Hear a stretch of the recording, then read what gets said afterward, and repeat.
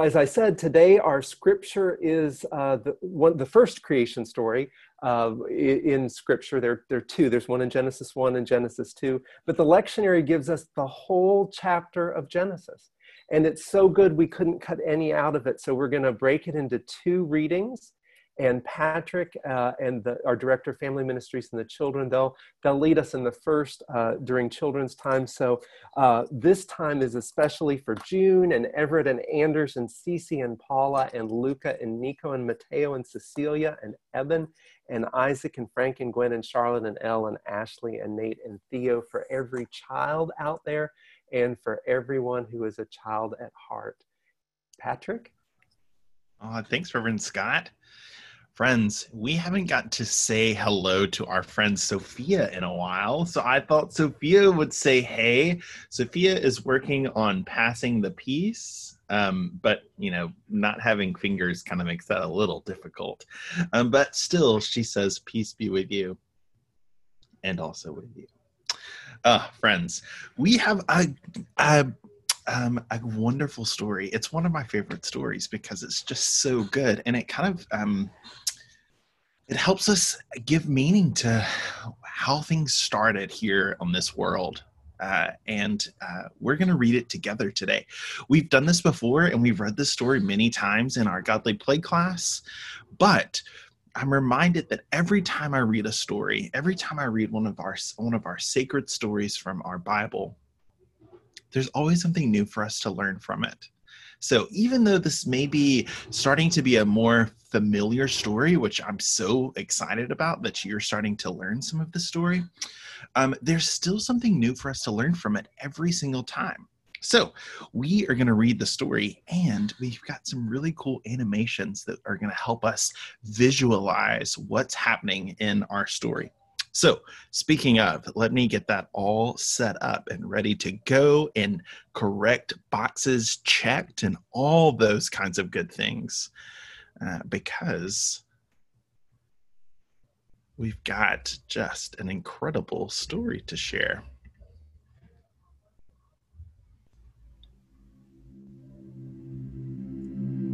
Okay, give me a thumbs up if you hear just a little bit of music going on in the background. This is my good check.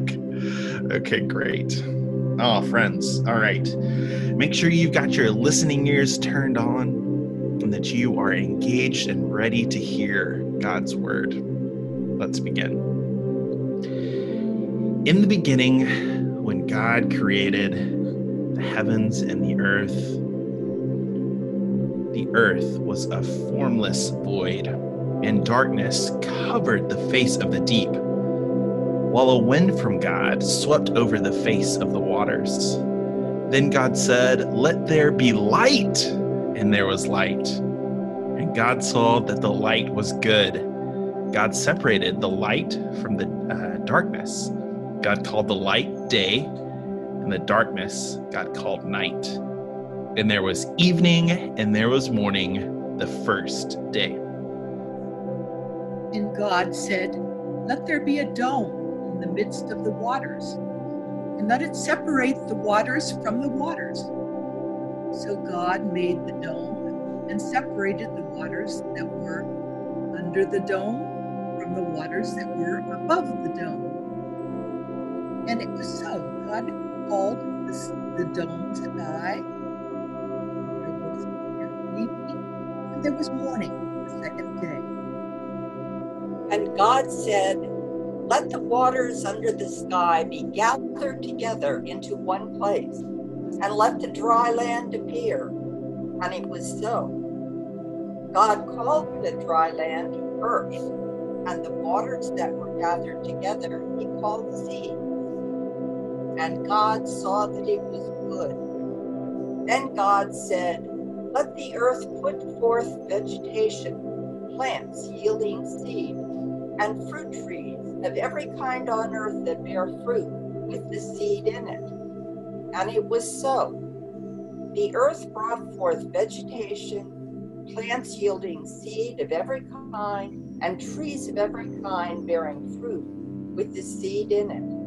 And God saw that it was good. And there was evening, and there was morning, the third day. And God said, "Let there be lights in the dome of the sky to separate the day from the night, and let them be for signs and seasons and for days and years. And let them be lights in the dome of the sky to give light upon the earth." And it was so. God made the two great lights, the greater light to rule the day and the lesser light to rule the night, and the stars.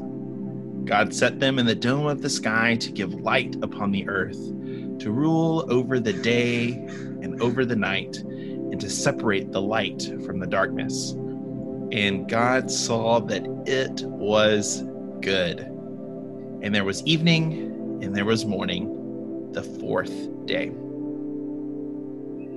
And God said, "Let the waters bring forth swarms of living creatures, and let birds fly above the earth, across the dome of the sky."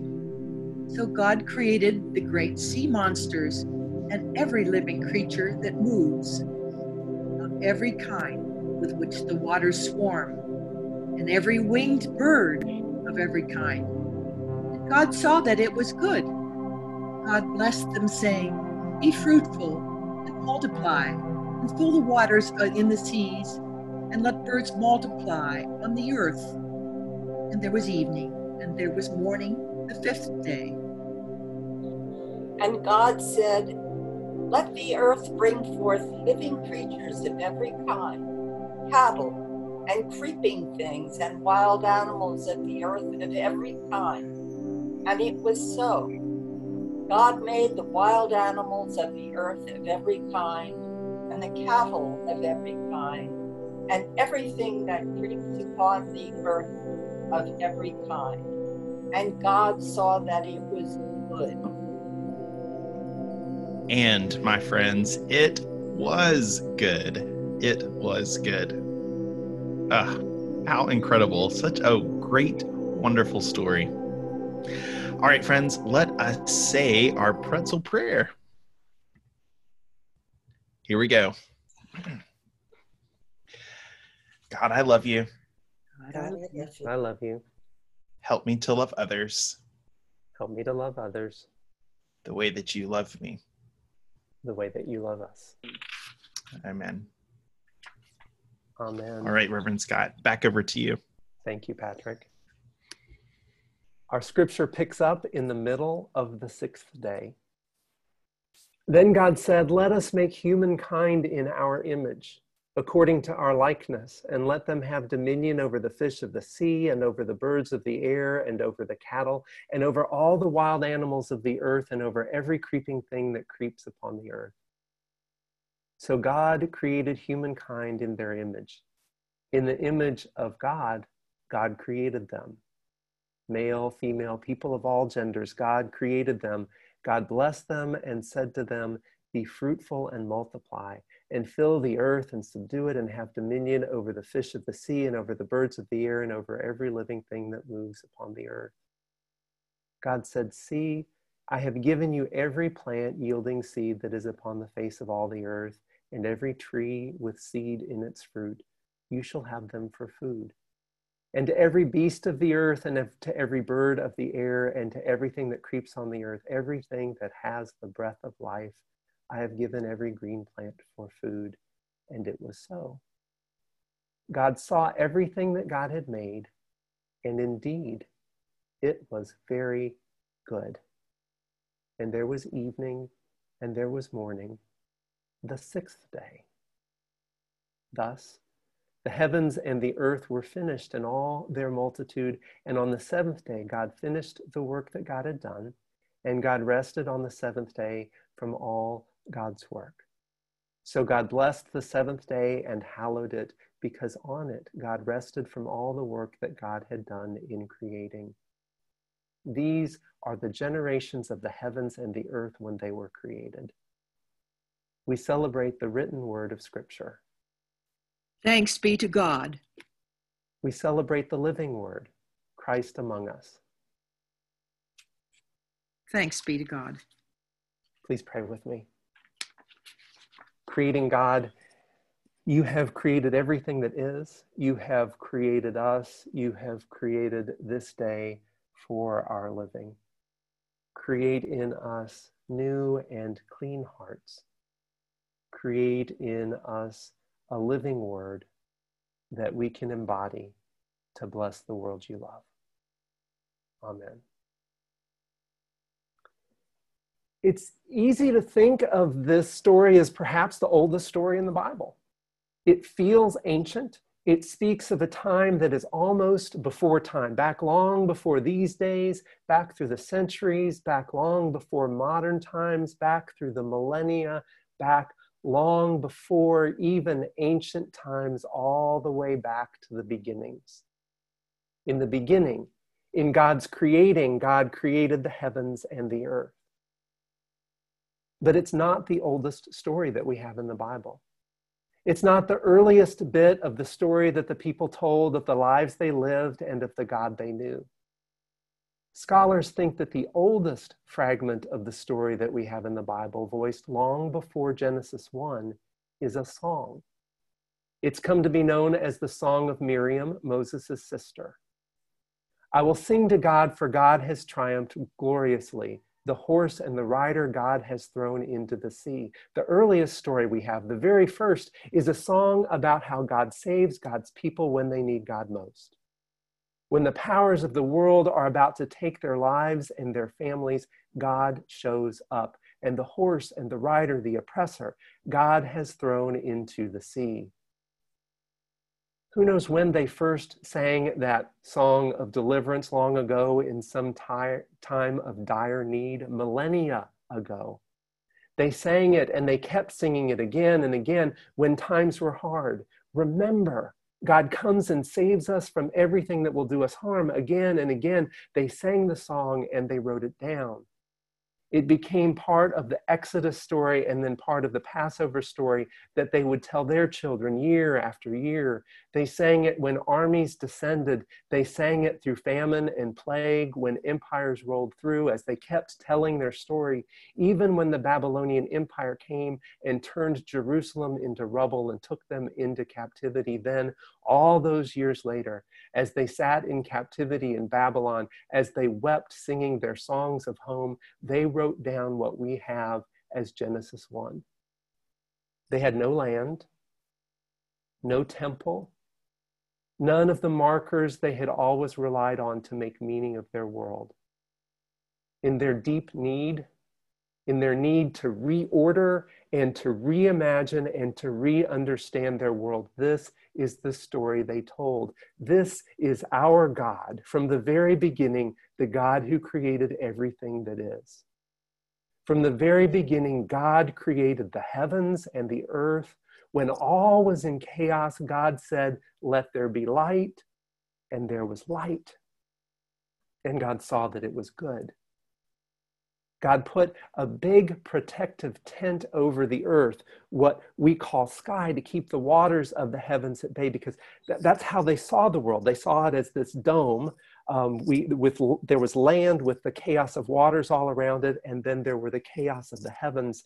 But God put this dome, but they felt like as if the sky would crash in at any moment if that dome wasn't there. This God made the sky and the stars and the moon and the sun, dry land, seas teeming with fish, birds soaring in the air, plants, trees, animals. This God created all this and said, "This is good."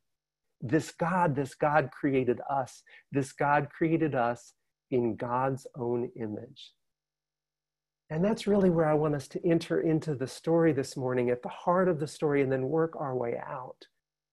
And so God created humankind in God's image. I think somebody's sharing by mistake. Hold on one second,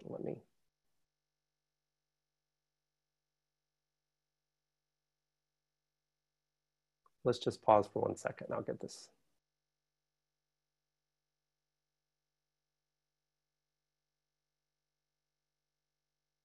Okay, there we go.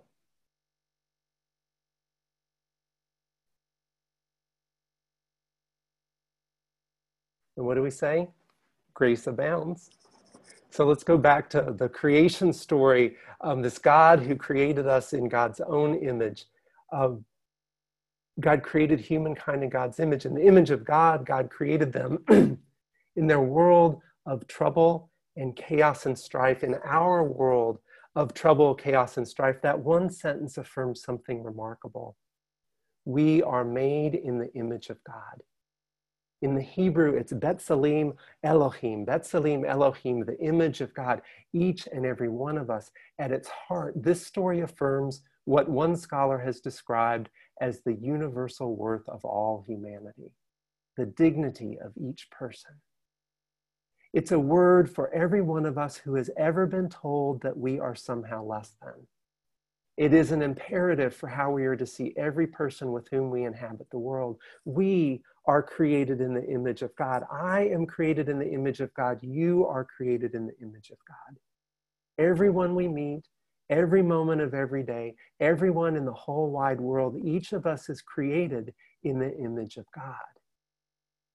Standing there, standing here at the heart of this story, we have to ask, well then, who is this God in whose image we are created?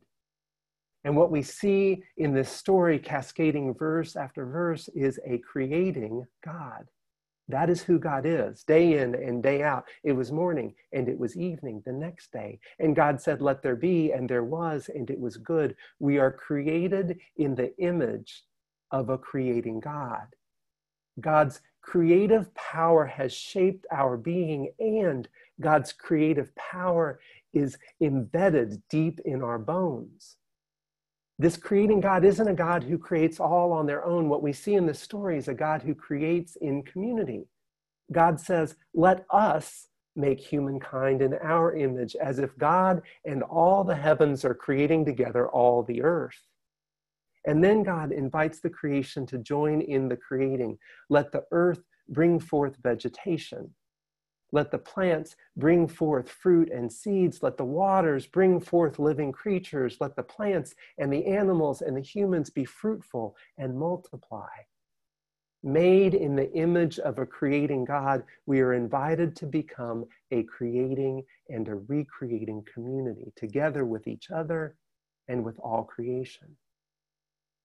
And in all this God in whose image we are created looks on all that God is creating and affirms again and again, oh, this is good. Everything that God creates and sees, God loves.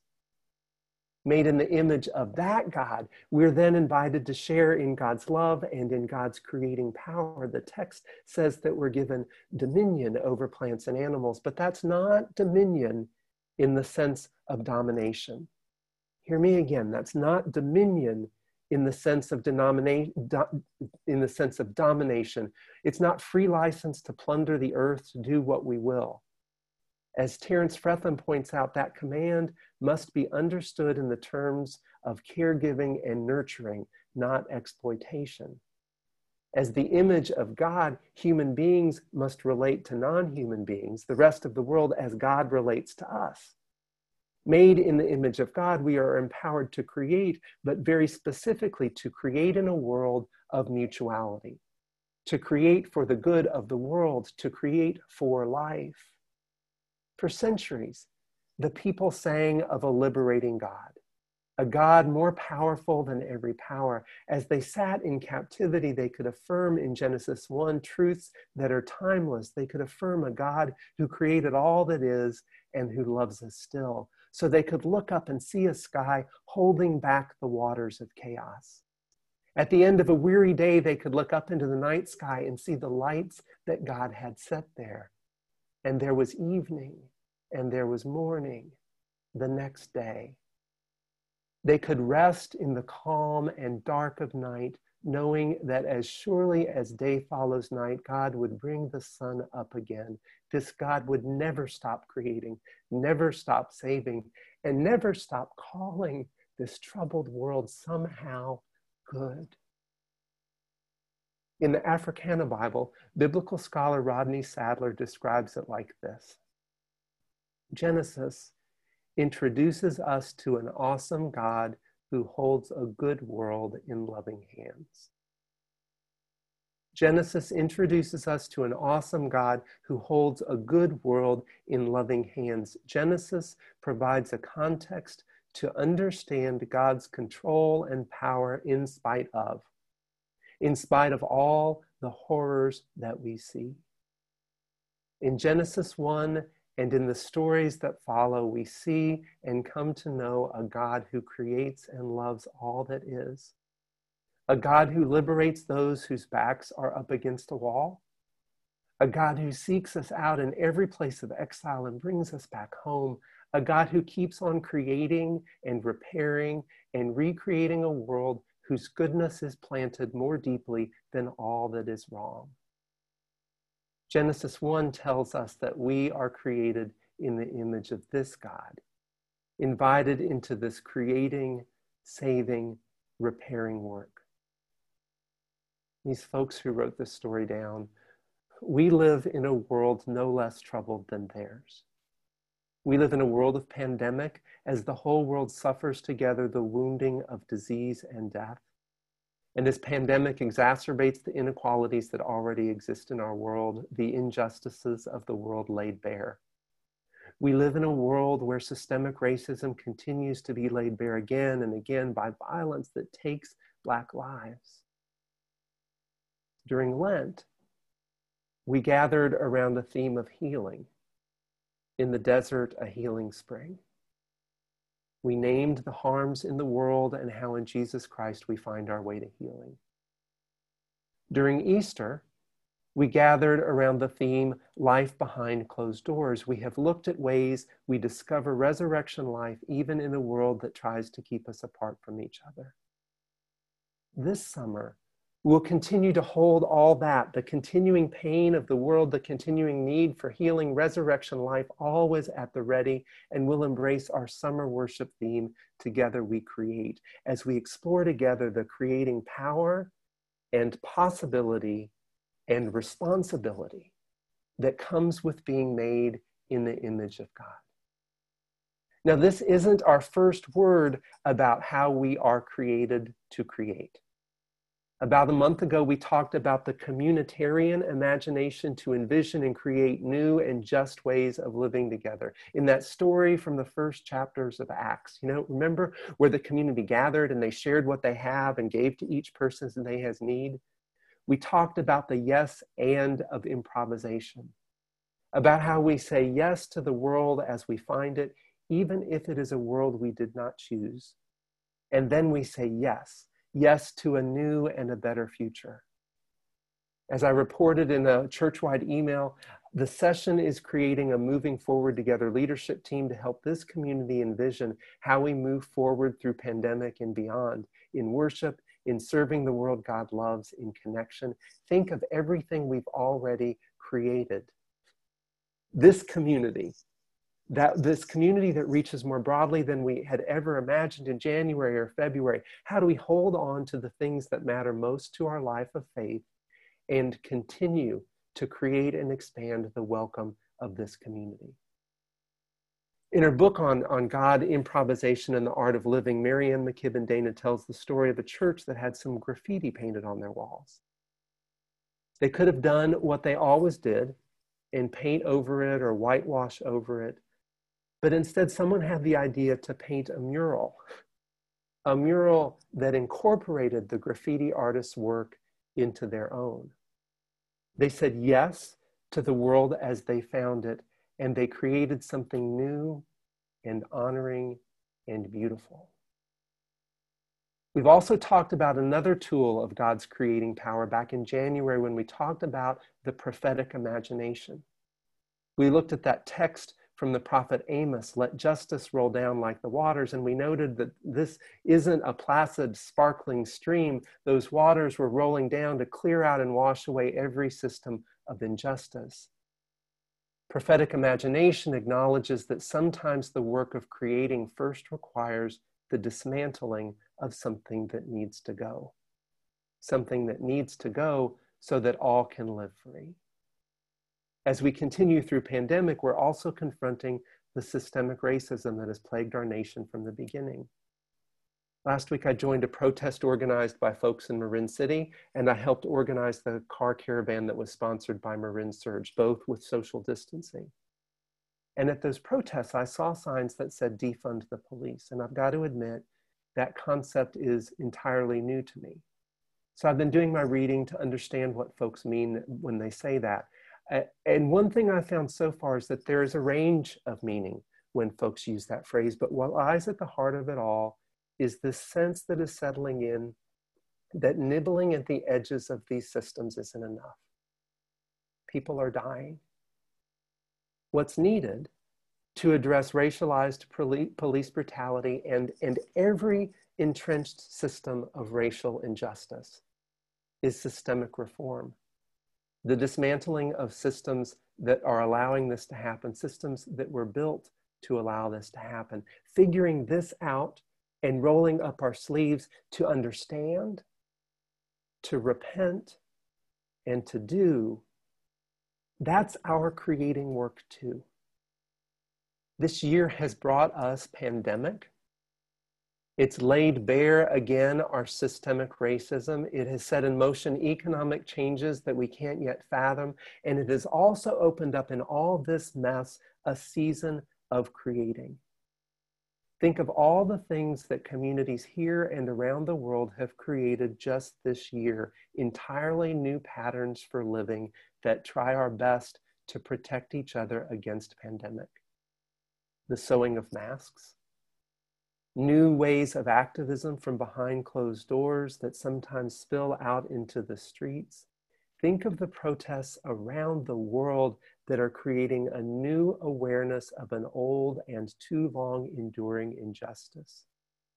Our something to do in these days is to recreate with God a world that pulses for the well-being of all people, of all creation, a world where everyone can live free.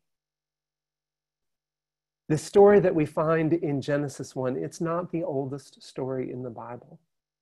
But when they came to write their stories down, it is the one that they put first. In a world where they had known slavery and violence and oppression and famine and plague, they said this: in the beginning of all things, God created all that is. God said that this is good, and God has never left us, and God never will.